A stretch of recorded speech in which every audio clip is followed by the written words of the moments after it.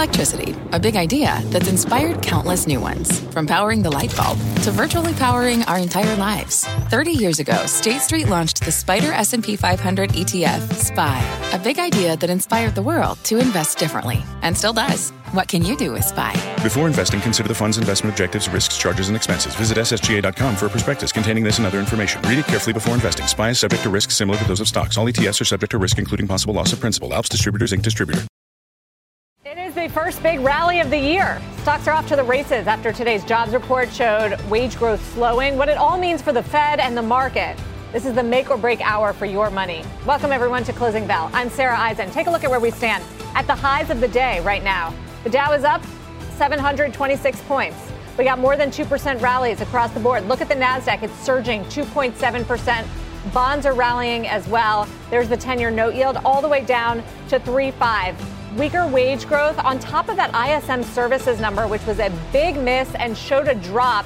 Bad news is good news when all eyes are focused on the Fed. It's a broad-based rally. Every sector's in the green. Take a look. Materials and consumer staples are leading the way right now, but it is across the board, and technology is bouncing back strongly after a rough start to the year. As I mentioned, the NASDAQ up 2.7%. Information technology as a sector is up more than 3%. Coming up this hour, legendary value investor Bill Miller III and his son Bill Miller IV here to discuss the outlook for the market, their top picks, including whether they are still bullish on Amazon and Bitcoin. Both have been painful lately, as well as their fund's succession plan. Don't miss it. But first up, let's head to the market dashboard. Senior markets commentator Mike Santoli. What do you make of this rally? It's impressive, actually, and it shows you the amount of energy that got built up with this real sideways, tight, coiled pattern that we had for the last few weeks. Been pointing that out. Right around 3,800, the market had refused really to buckle below that level. That goes all the way back to mid-May of last year in terms of when we first got down there. And you see, there actually haven't been that many prolonged periods of time in the last year when you did have such a period where the market really did just sort of churn sideways in this very, very narrow band. Now, what does that mean longer term? Well, we're going to tag 3,900. Looks like we just did here. Hadn't been at that level since December 15th of last year. It is still obviously in a downtrend, but with the passage of time as we move along, the hurdle for deciding whether in fact we've broken the downtrend goes lower. The 200-day average for the S&P is now under the 4,000 mark, so it's less than 3% higher. So that would be one technical test of demand and see if that's going to work. It seemed as if late in the day today, so far this afternoon, people just stopped leaning on the big NASDAQ stocks that have been big laggards for a while right now. In fact, you could say that Tesla and Apple going toward multi-year breakdowns over the last couple of weeks, and yet the S&P 500 holding strong maybe was telling you something, that there was something underneath there. Now, clearly, the market has not given up the soft landing scenario, and that was part of the story. We'll see if it plays out. Here, in terms of earnings, is what a lot of folks are looking for as the next potential challenge. This is from Mike Wilson over at Morgan Stanley. What it shows is the PE ratio has come down a lot from the peak. We're now under 17 times forward earnings. His argument is earnings estimates have just started to roll over, and they will come down and make it hard for the market to perform well in that scenario. I would argue that's a possibility, but it's not necessarily the only way this goes. As you can see, the multiple has plunged in the past without earnings buckling, and also it kind of leads the way. So the fact that the multiple is down shows you the market's already braced for the earnings level to decline to some degree, Sarah. So for all those people saying earnings expectations are not low enough, markets already sniffed that out? I mean, they sniffed out part of it. I think the market, the decline in earnings expectations, by the way, for the fourth quarter, which we're going to start to see the numbers, they've declined 6 or 7 percentage points over the course of the fourth quarter. That was the same percentage they went down over the course of the third quarter. And then companies report, they beat the numbers on balance, you're a couple percent above that. And so, yes, there's been a decline, probably still will be more of a decline. Margins are going to be under some pressure, but I don't think it's necessarily going to be utterly a surprise to the market itself. Got it. Mike, thank you. We'll see you soon. Mike Santoli. This morning's jobs report showed wage growth maybe slowing, easing inflation concerns. But this morning on Squawk on the Street, Atlanta Fed President Raphael Bostic said the data doesn't change his outlook at all. I've been looking for the economy to continually slow from the strong position it was at in the summertime. And this is just the next step in that. The question for me has always been, like, how fast is it going to slow? And it's going incrementally. It's steady. It's not super disruptive. But because of that, it really says to me, we got to stay the course.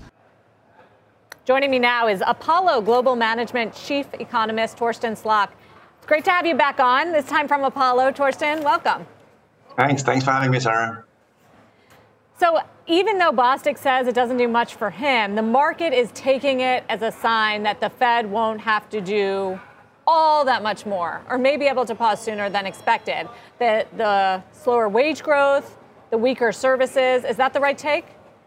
Yeah, I mean, both what Mike is saying and also what Bostic is saying here, I mean, this is the definition of a soft landing. I mean, we have inflation coming down. The economy is not slowing dramatically. It's gradual, it's steady, as Bostic just said. And all that tells you that up to this point, this recession that we all have worried so much about for so long is not really showing up in the data. There is definitely recessionary tendencies in markets.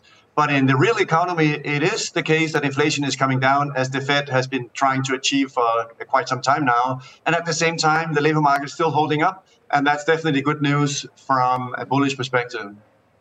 No, I mean, as far as the report is concerned, it really does speak to a soft landing. You got the hiring and then the moderating wage growth. On the inflation side, the problem, Torsten, is that the Fed is not going to be satisfied.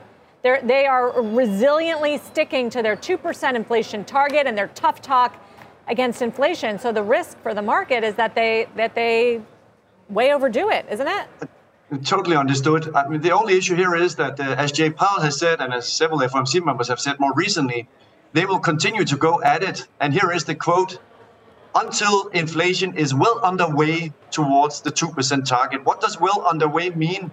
If you look at the consensus, by the middle of this year, the consensus expects that inflation will be at 4%. And by the end of this year, the consensus expects inflation will be at 3%. Is that well underway? Is that enough for the Fed to begin to take a break? At least the market pricing, if you look at the OIS curve, is expecting that the Fed will peak with the Fed funds rate at 5% by the middle of this year. So that means from a trading perspective, we are only really 4 or 5 months away from the Fed beginning to pause. And the consequence of that, of course, is that the Fed will certainly stay very, very attentive to all the details, both on the inflation front and also, of course, on the labor market. But so far today, with average hourly earnings falling in December to 4.6 from 5.1 in November, that's a steady decline in wages. So if that trend continues, and with CPI next week also trending lower, that does certainly tell you that the Fed is succeeding in getting inflation down towards and being well underway towards the 2% target.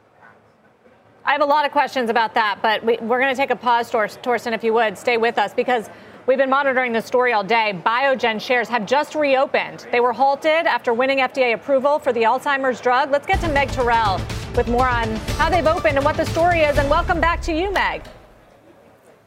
Well, thank you, Sarah. So Biogen stock looks like it's up about 6% there, reopening. Some analysts had estimated the stock could go above 300. It's about 288 now. This is largely what analysts were expecting for the approval of this Alzheimer's drug. It is the second Alzheimer's drug from Biogen and its partner Eisai.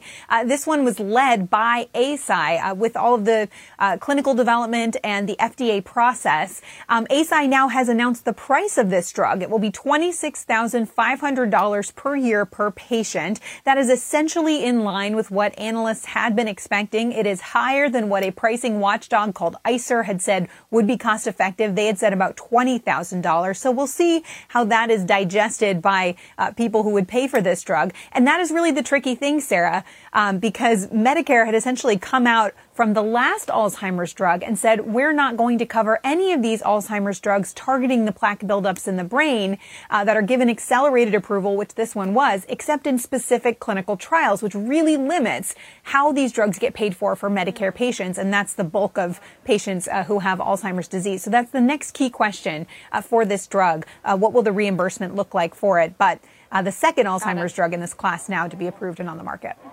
Well, yeah, and I think that was a question, too, whether it would ultimately be approved. We talked to Eisai throughout this whole process, and there were some safety questions about this. So good news all around on the slowing of the progression of the disease for Eisai. By the way, Eisai's Ivan Chung will be on Fast Money today, 5:15 Eastern time. Let's get back to Torsten Slock talking jobs, talking the market rally. talking the slowdown in the economy, Torsten. So I guess what I'm wondering, you expect the Fed to pause along with the market's expectations in the middle of this year. Are you guys as a firm at Apollo, is your position that you are then bullish overall, that will cause a rally and the soft landing scenario to play out? Well, I mean, the scenario, of course, that the market has priced in is certainly a soft landing. The consensus does not expect a deep recession, and the consensus also is telling you that earnings should not be slowing down dramatically.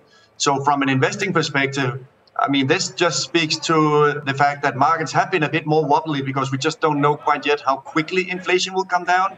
But if inflation is coming down a little bit faster than the market has been expecting, and if the narrative here in the beginning of 2023 is that, well, now we know that inflation has peaked, and now we also have a discussion about how quickly inflation will come down, that's very different from the narrative we had last year, where it was all about how much is inflation going to go up, when will the Fed be done with all these rate hikes.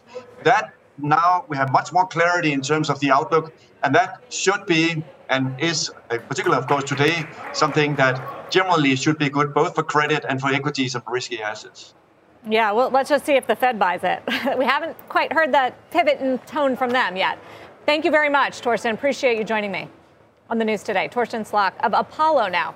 Up next, legendary value investor Bill Miller, revealing his top stock picks for the new year, discusses his succession plan with his son in an exclusive interview. It's coming up next on Closing Bell. Quite a rally, highs of the day, up more than 768 points. We'll be right back on Closing Bell. When it comes to your finances, you think you've done it all. Saving, researching, investing. Now you can take those investments to the next level with Yahoo Finance, our sponsor today. I have an investment account with Schwab and a 401k with Fidelity, and I use Yahoo Finance to consolidate them so it's incredibly easy to manage. They've been helping great investors like you for over 25 years. So whether you're a seasoned investor or just looking to level up, Yahoo Finance can simplify things, putting all your tools and data in one spot. Yahoo Finance takes a 360-degree look at the financial news cycle. From breaking news, original editorial perspectives, analyst ratings, independent research, and customizable charts, they've got you covered. You can see all of your 401k and other investments by securely linking your brokerage accounts. Yahoo Finance gives you insights and helps you see your wealth in its entirety. That big picture perspective helps smart investors become even better. For comprehensive financial news and analysis, visit the brand behind every great investor. YahooFinance.com, the #1 financial destination. YahooFinance.com. That's YahooFinance.com. Stocks are trading higher. We're near the best levels of the day. The Dow S&P both up more than 2%, and the NASDAQ is soaring. It's up almost 3%, 2.8% right now. Bonds are rallying, and the dollar is selling off. Joining us now is Miller Value Partners Chairman and CIO Bill Miller III. Also joining us, his son, Bill Miller IV, who is currently the portfolio manager of the Miller Income Fund, but he will soon be taking ownership of the Miller Value Partners later this year. Gentlemen, it's great to have you on. Good afternoon. And I definitely want to talk about the succession story a little bit later, but we've got a nice rally here. So maybe I'll start with you, Bill Miller III, on the market, celebrating lower wage growth, weaker services number, and this idea that inflation is falling, but we're not necessarily barreling into some big recession. Is that what you think the story of 2023 will be? How do you look at it? Sarah, I think basically that it's been all about macro for the past year or so. It's been about the Fed. The markets tend to have days where 95% of the S&P is up, and other days 95% is down. I don't spend any time thinking about where the market's going to be or where it's going to go. I'm just trying to figure out if there are cheap names out there, names we think looking at a year, 2 or 3, that we can do quite well in. And I do think in this market that is absolutely the case. So more opportunities for you after what was a pretty rough year last year. Where do you see the most value? Are there certain sectors or pockets of the markets, or it's just individual names for you as always? Well, the market's like a giant Rorschach test. Everybody sees what they want to see in it. For us, I think it's a lot like, or for me anyway, I think it's a lot like 1939 when John Templeton, who founded the Templeton Growth Funds. So in 1939, when Hitler invaded Poland, John borrowed $300 and told his broker to buy he was in his 20s, to buy every stock in the New York Stock Exchange that traded for $1 or less. And he did that, and that was the basis for his fortune, and more than 30 of those names were in bankruptcy, but only 4 actually ended up worthless. And I think right now it's pretty much, if you look at Burton Malkiel's random walk down Wall Street, I think if you throw 15 darts at the market right now, I think you're going to do quite fine if your time horizon is a year and a half or so. What about you, Bill the Fourth? I'll say, coming off of a year like last year, where all the focus was about higher inflation and the Federal Reserve raising rates. I know you guys aren't necessarily macro, but in such a macro market, how do you view the opportunities this year?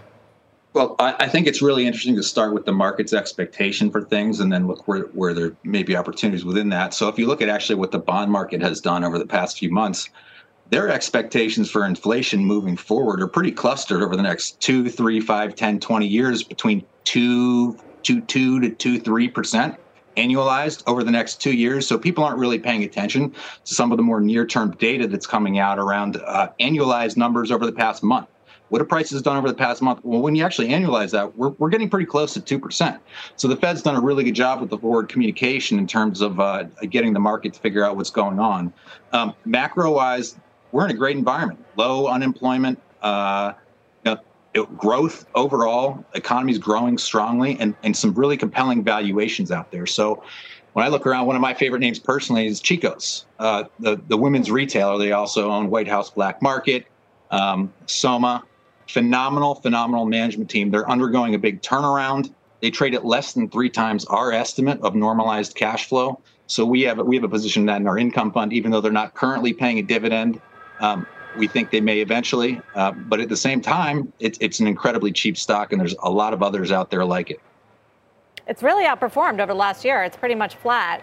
But is retail consumer a good place to be if we are going into a recession?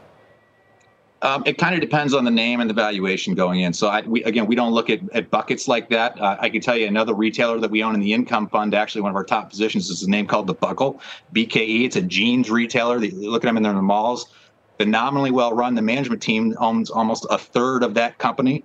If you were to just look at the company's profitability over time and what they've done, this is a really well run company, very high returns on capital, 8% trailing dividend yield, and going higher. They just reported comps in December of 7% up year over year. So recession or not, they're growing 7%. So yeah, we think there's a lot of interesting stuff in retail. Yeah, I mean, it's been a great kind of quiet winter over the last few months. So Bill Miller the third, I was going to ask you about Amazon in particular. As, you've been with it from the beginning. It's coming off of a year down 50%. Have you been adding to that position? You think Amazon's due for recovery?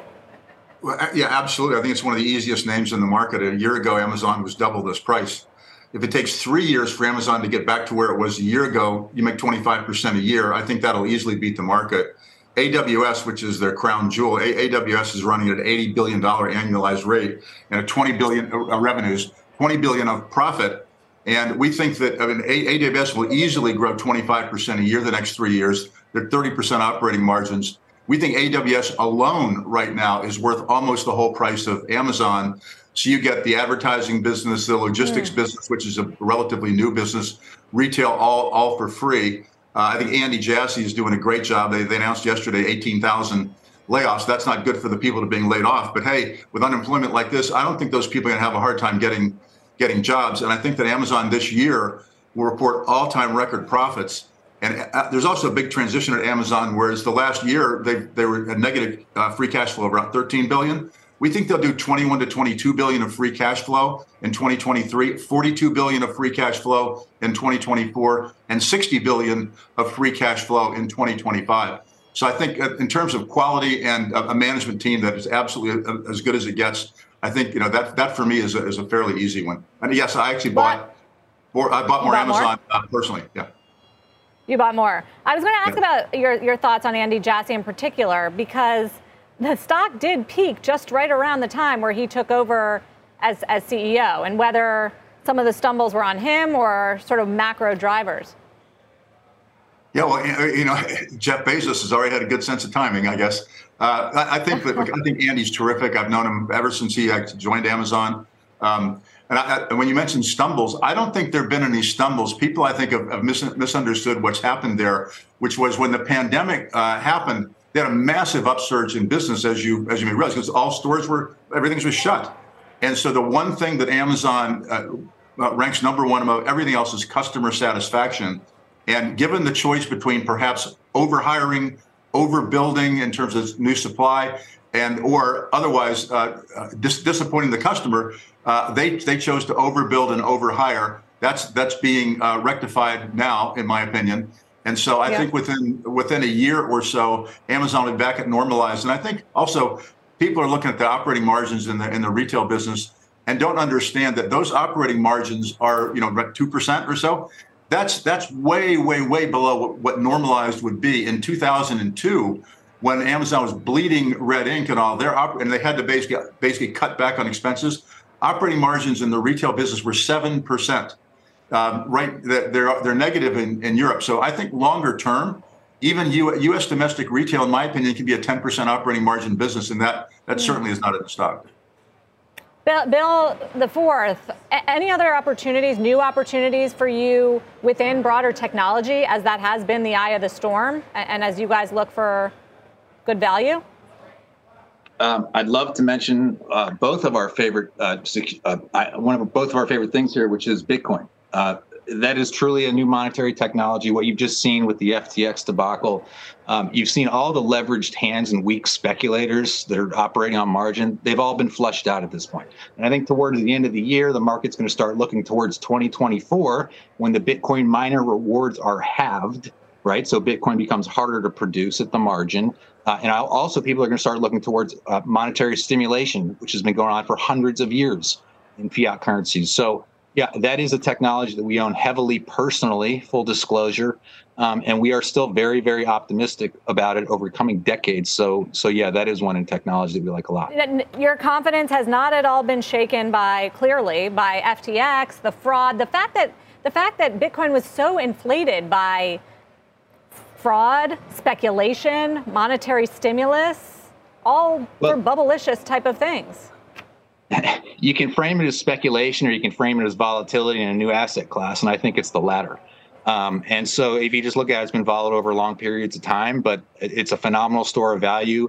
The network has never been stronger and more secure than it is today. And so there's, hundreds of millions of people around the world that own Bitcoin and growing. And so we're still very optimistic about it as a technology and where it could go. How much of the fund is Bitcoin or Bitcoin related at this point? So in the income strategy, we have a small portion of it in things tied to MicroStrategy, which is the dominant leader in that technology. It's a small percentage, but personally, it's a lot bigger than a small percentage. And Bill, the third, Silvergate was one that you had liked. I know it was in one of your in the competition that you guys do, where you hold stocks for the last year. That's a stock that tanked 43% yesterday after they gave an update of much bigger withdrawals tied to FTX than people were expecting, layoffs. I mean, it was a terrible update. Are you still bullish on that stock? Yeah, well, the reason it tanked was because I bought the stock personally the day before that. So that's why it went down a lot. That happens anytime I try and buy these sorts of things. I mean, we bought Amazon. We bought Amazon at the open. When it came public, we sold it after it doubled a year later. We bought it back around 90 and it went to 6, but we kept buying it. I think with Silvergate, so I group Silvergate together with Coinbase because we own Coinbase in the fund. We own and I personally, and then we also own Silvergate. So, but they're completely different sorts of things. Coinbase is more of a direct play on the crypto space, and I want to emphasize something that Bill Four said, which is that Bitcoin, there's no fraud in Bitcoin. You go back to the pandemic when the Fed had to come in and there's a scramble for liquidity and treasuries were being bid through the roof and everything else, mortgage-backed securities were collapsing. And the Fed had to come in and clean those markets by just injecting massive amounts of liquidity. Bitcoin trades 24/7, 365. There wasn't even a hiccup in the Bitcoin market. So the FTX collapse, that was a centralized enterprise, as was Celsius. And I think that it's very important to understand that Bitcoin is dramatically different from that. Somebody said to me the other day, Bitcoin has been really, really terrible. And because it was 60, 70,000 and now it's like 17,000. And I said, well, let's look at it here this way. When on the market low in March of 2020, the market was around 2,300 and Bitcoin was around 5,500. And so since the market low through last week, the market's up 70% and Bitcoin's up 190%. So as Bill 4 said, it has been more volatile, except for recently in the past month or so, it's been less volatile than the market.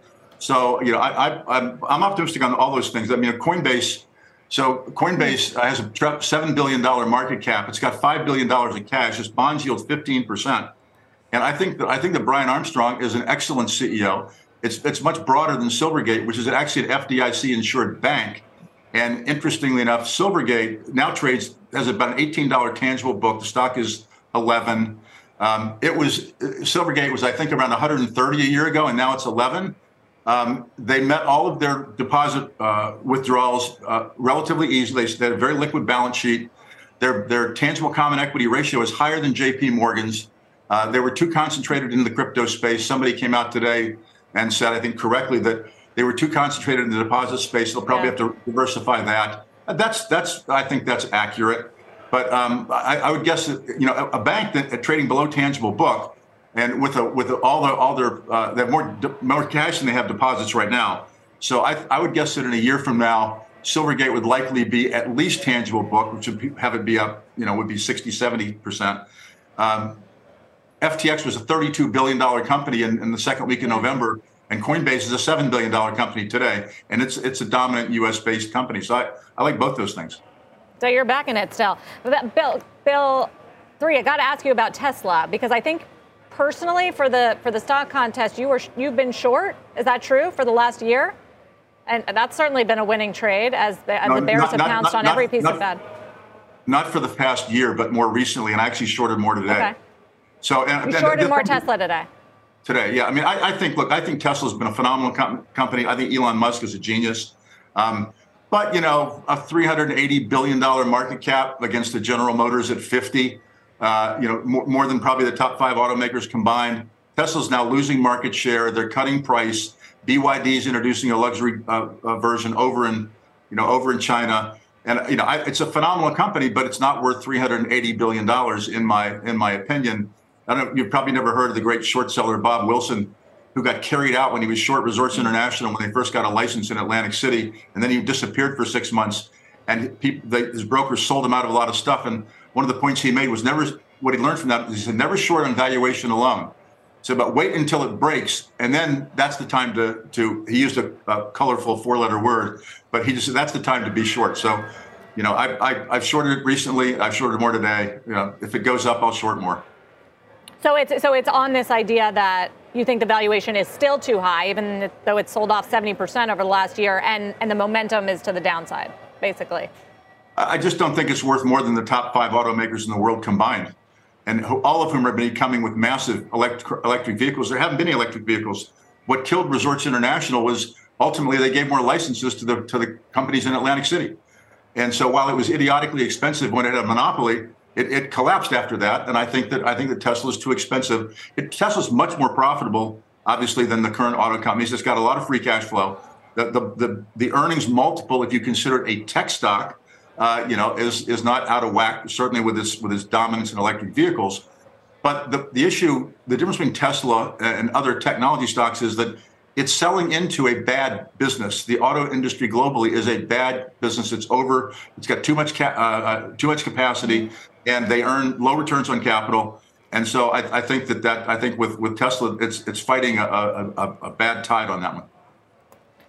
Bill 4. So I know you don't short in the fund, right? So you don't have the test. That's a personal pick there. Clearly, it doesn't sound like you guys like the auto sector right now. I was just wondering if there was any sort of related bet that you have on now. Do you guys still like the airlines or any of the transportation sector? Hey, sir, one thing. We actually own General Motors and like that a lot. Oh, okay. Yeah, so in addition to that. You mentioned it was a tough cycle now, though. No, well, cyclicals in general, I think, are really attractively priced at this time. So one sector I think is really interesting here are the home builders, which have collapsed over the past year or so as mortgage rates have spiked, which hurts, home affordability. The reality is, I put a piece on our website that are we in 2008 again when prices started rolling over last year? And the answer is no. We're in a fundamentally different position than we were in 2008. There's a very strong need for housing in the country, in the U.S. today. And so home builder stocks are super interesting. Beazer trades at 3 times this year's earnings estimate, which is, again, lower than it was last year, about half of what it was last year. And it trades at 3 times that. So I think there's a really compelling case to be made for home builders and stocks right now. But that's also kind of a bet that the Fed is going to be done sooner rather than later, right? Correct. Well, there's a limit. There's a limit to the extent to which they can hike rates, and that's for sure. And the market's onto that.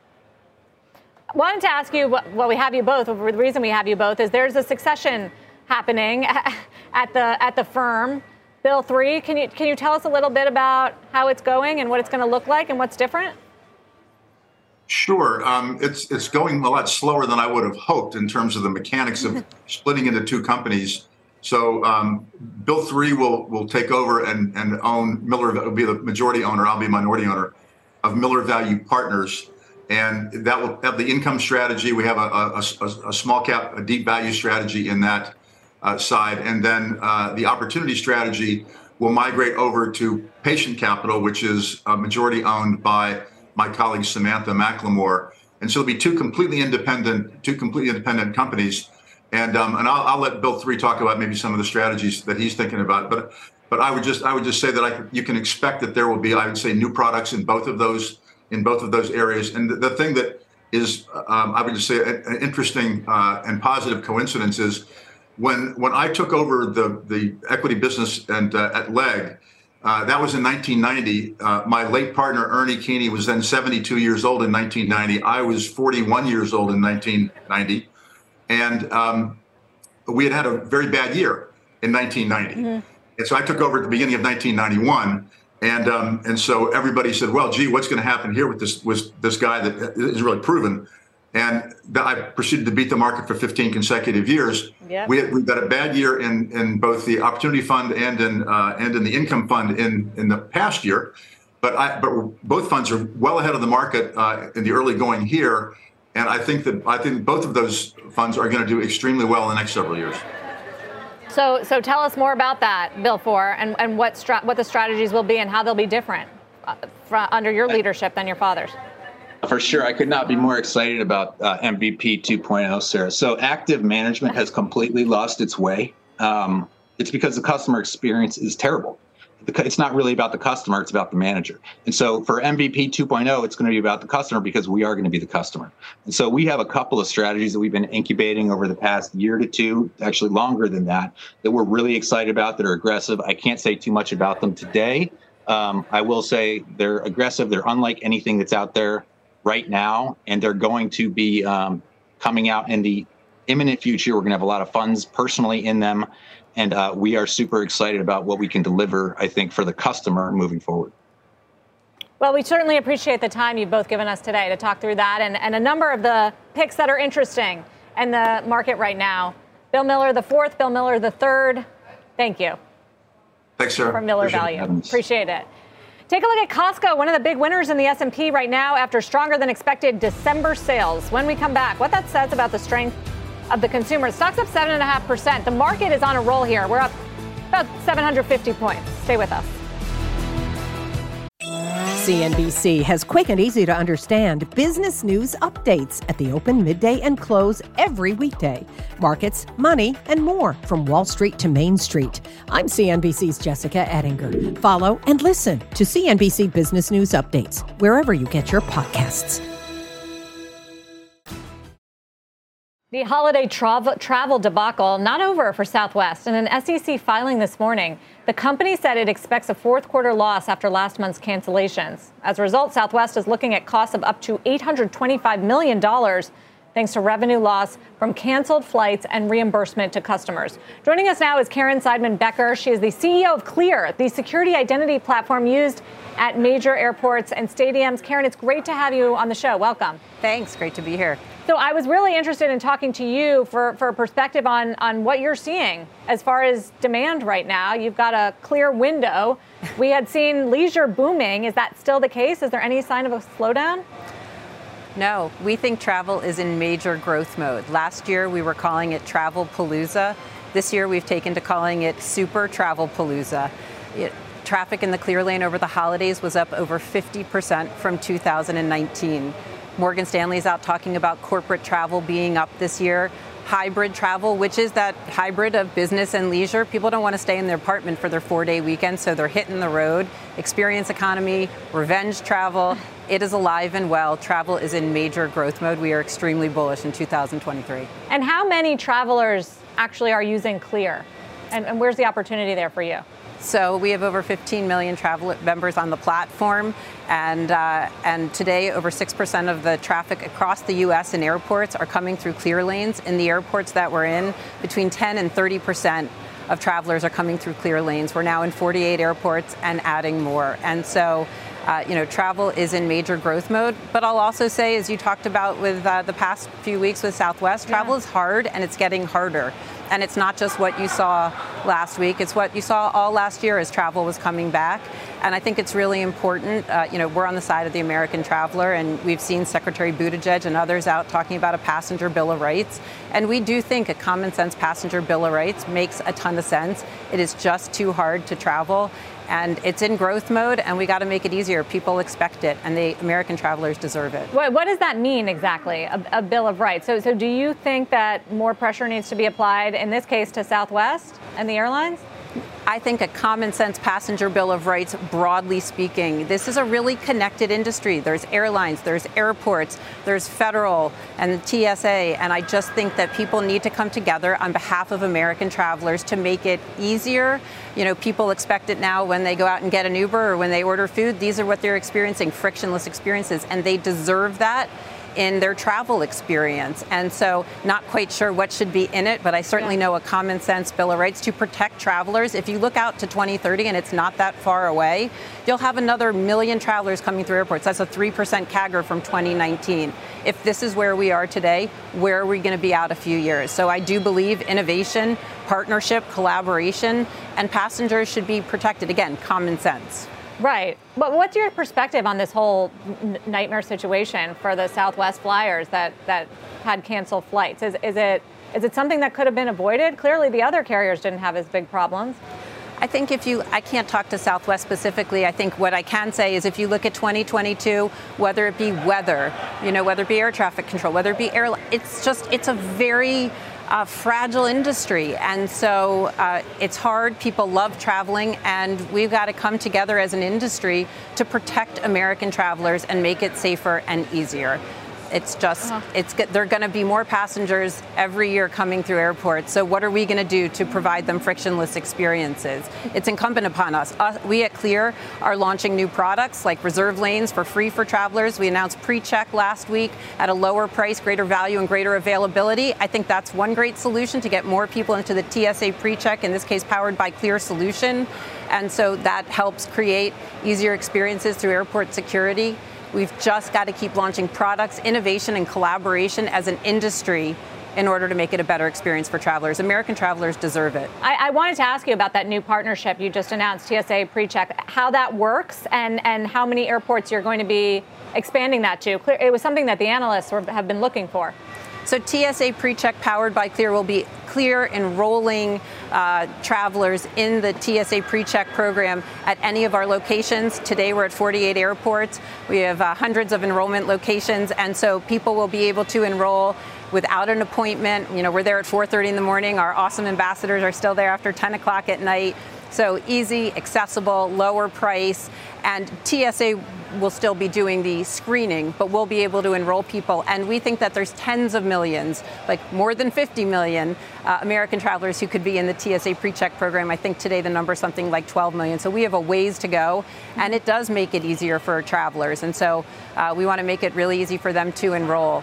And so we're really excited to launch that either on a standalone basis or bundle it with our Clear Plus lanes. Again, these are the kinds of products that people have outside of airports and outside of travel, and we're excited to bring it to them here. Speaking of outside of travel, I was going back and looking at some of your interviews and the discussion around your IPO back in 2021 about the potential for growth outside of travel and airlines, and using the biometric technology in other places like healthcare and car rentals. Can you tell us how that is going, that expansion, and what it ultimately is going to mean for the top and bottom lines, and when?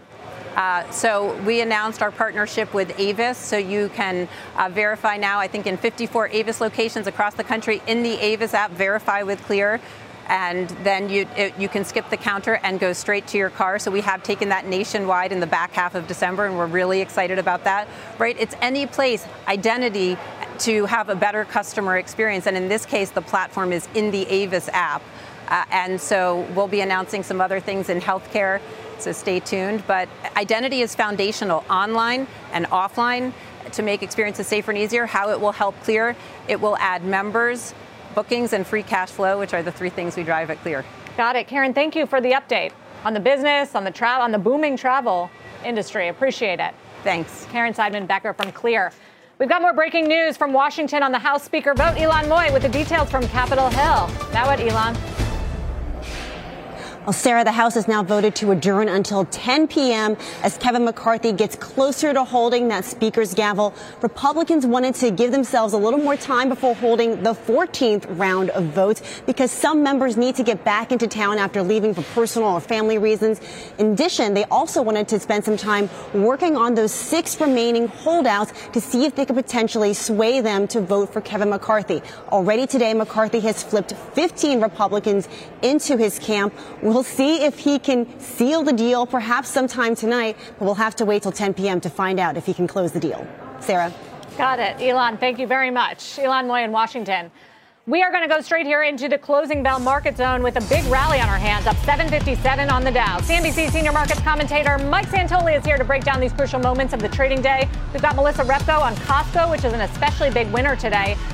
But there are no shortage of them. Let's kick it off broad. The Dow's up 760. The S&P 500 is soaring 2.5%. Every sector is participating, but the tech stocks are in the lead, up 2.75%. Apple and Amazon and Microsoft in particular, Mike.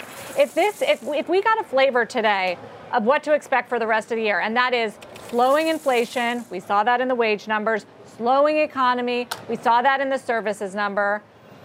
Are mega cap tech stocks the way to go after they've been beaten down if you expect more of this? I don't know that that's the leap I would make in that scenario because they have been punished so hard. And today was a real catch-up move. I'm looking, for example, software stocks underperforming today. So it really is a handful of names that are doing well. Of course, semis were really spring-loaded. They're popping. But I would basically say today was a little bit of relief, added evidence for the soft-ish landing camp that's out there. One of the dream bullish scenario has been the so-called immaculate disinflation, where you can actually have inflation decline to acceptable levels without a cost of lost jobs or negative GDP. Obviously cannot declare that that's the case, but today was at least pointing vaguely in that direction. I got to say, another score for the bond market, honestly, because what we've seen these yields lower and the stock market not getting on board, bond market more sort of pessimistic on the data. And what we saw from that services number showed they're right. We're now at, 2-week lows on the 10-year, the 30-year, and the 2-year. But still, it does feel like the bond market was out front here. There's no doubt bond market was there. But see, the bond market is telling you inflation is going to become more manageable and probably is going to come down hard over the next couple of years. It didn't tell you whether it's going to happen the easy way or the hard way. So that's the part that we need the data, and stocks have to sort of wait for that to know exactly how to reprice. What stands out in terms of the biggest winners beyond tech? Because everything's rallying today, but you do have some notable performance. REITs, for instance. I guess it's just a lot of the names that have gotten beaten up on higher rates. That's basically what it is. There's some internal noise in there, too. For example, Staples were really strong, but that was because Costco, in part, had really good December numbers, and that stock was leading the way. So I think, in general, consumer-related have done relatively well. You obviously have industrials have already been outperforming for a while. So, I don't know that it's all about the specific macro message of the jobs number and the ISM services number as much as people were leaning negative. There's been a definite hesitancy coming into this year to add risk. And today, I think you basically had an excuse to do so. And over the course of the day, the way this market operates right now, you get all these one-day option bets that people start to stampede into, and therefore we run right to the next round number on the S&P, which is 3,900. Got it. We're actually up for the week now. S&P 500 up 2.5% today, and for the week as a whole up 1.6%. Let's talk Tesla. Shares are getting a little bit of a boost today. It's still down 70% from the highs. We spoke with value investor Bill Miller earlier this hour. He told me he personally shorted more Tesla today. Here's why. $380 billion market cap against the General Motors at 50. More than probably the top 5 automakers combined. Tesla's now losing market share. They're cutting price. BYD is introducing a luxury version over in China. And it's a phenomenal company, but it's not worth $380 billion in my opinion. And then went on to explain, Mike, that you don't necessarily always short because of valuation, but it's already broken and the momentum is lower. Thought that was interesting. They doubled down on both Millers, on Bitcoin, on Silvergate, which is the embattled Bitcoin bank, and added more Amazon. Overall, what do you think of his calls? Well, the Tesla call, I mean, certainly, valid as a premise in terms of saying that there should be some convergence in valuation between Tesla and legacy automakers, perhaps. But, when Tesla was $1 trillion, it was a little bit more skewed, I would argue. So Tesla's kind of coming back in the zone of maybe even being able to grow into this valuation. That aside, I found it interesting that they were still very loyal to Coinbase and Silvergate and not just Bitcoin. Because Bitcoin, as a premise, is, if you believe in it, it's more of an alternative asset. It's a future kind of monetary technology, digital gold, whatever you want to call it. But that didn't mean that the business models like Coinbase's and Silvergates that are kind of in the orbit of crypto were necessarily values, at least before they crashed recently, but both have very much crashed down toward, rock bottom levels, especially when it comes to Silvergate. Yeah, well, he said, you know why it fell 40% yesterday? Because I bought it the day before. Yeah, right. Bill Miller with a little, humility on that Without call, a doubt, but has been buying. It's down another 6.5% today. Let's talk about Costco, because you mentioned the staples are getting a boost. Costco's rallying after reported a solid holiday stretch. Sales in December coming in up 7% to nearly $24 billion. Melissa Repko joins us. Usually Costco doesn't move a whole lot on these numbers, so this must have been a lot better than expected.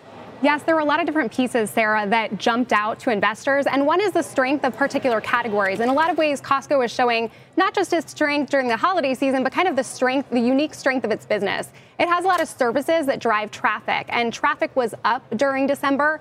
And some of the things that people were buying were tires, something that people consider largely a necessity. They were also coming to its optical store, its pharmacy, and lingering in its food court, which all bode well for drawing people in, keeping them there, and getting them to make purchases.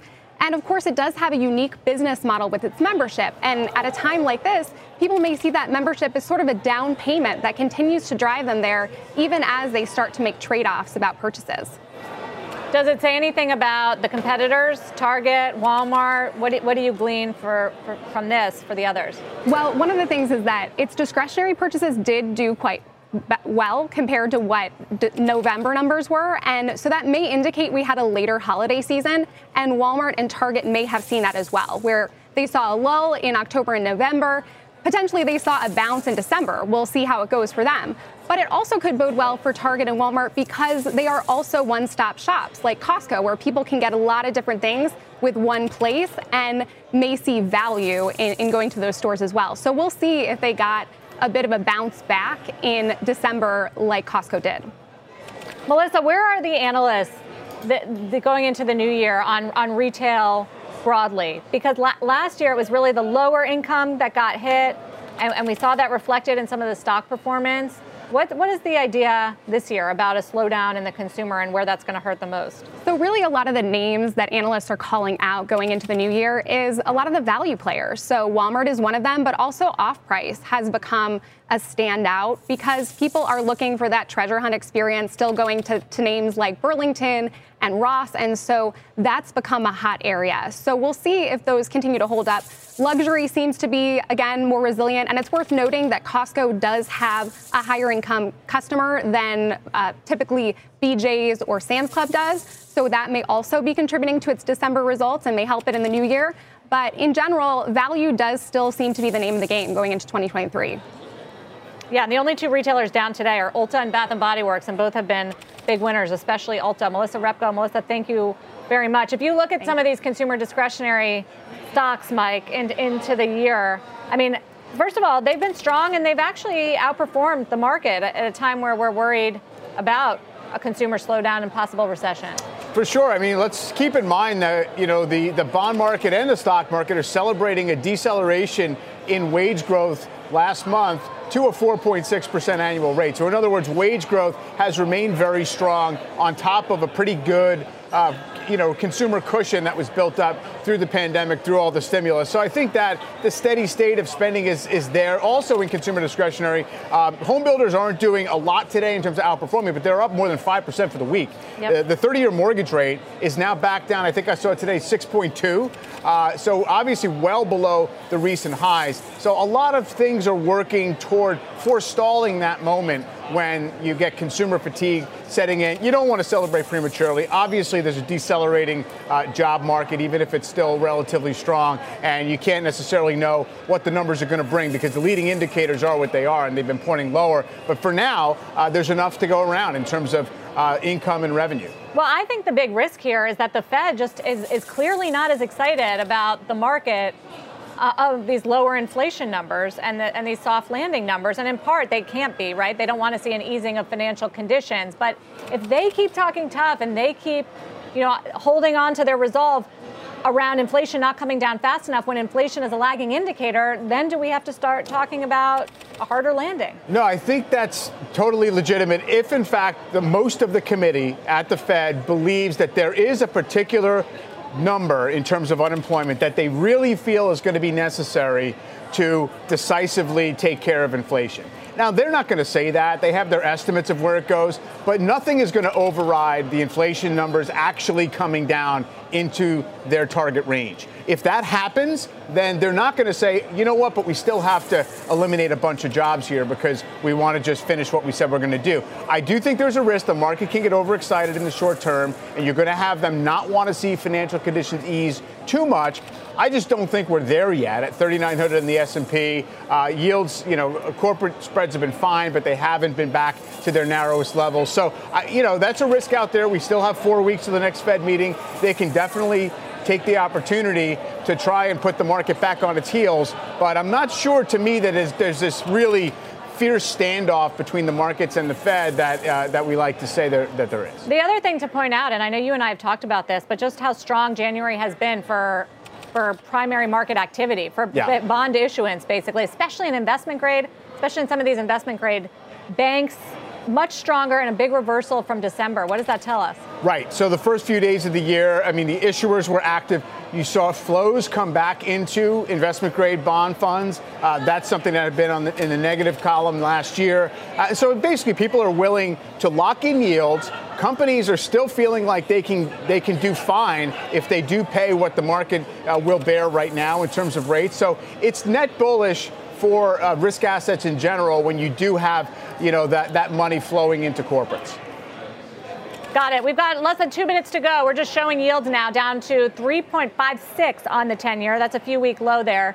Moving lower as bonds rally, the dollar sells off, and stocks take off. We're off the highs, but we're still up nicely, 680 points or so on the Dow. Mike, what do you see in the internals? Yeah, they've been strong. So as you've been saying, it's a broad rally, although it doesn't look like we're going to get to one of those true kind of mega upside breadth numbers where you'd have 90% of the volume to the upside. So we're just short of that, but still quite strong. Look on a weekly basis at the S&P value versus growth because, it's been the same story as last year where value has radically outperformed by almost 3 percentage points this week alone. Last year, it was more than 20 percentage point spread in performance, although there's some catch up from growth today. And then the volatility index backing off as you would expect with the big market rally, with the jobs number in the past, still in the low 20s, above 21. Let's not forget we got the CPI number coming in 4 trading days on Thursday. Let's not forget that CPI number. Mike, thank you. As we head into the close, take a look at the Dow Jones Industrial Average. We're up more than 2%, 700 points, a celebration of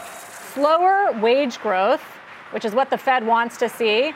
Weaker services, the first contraction we've seen post-COVID. It sounds like bad news for the economy, but it's good news for the market because it means the Fed won't have to raise interest rates as high as they potentially might.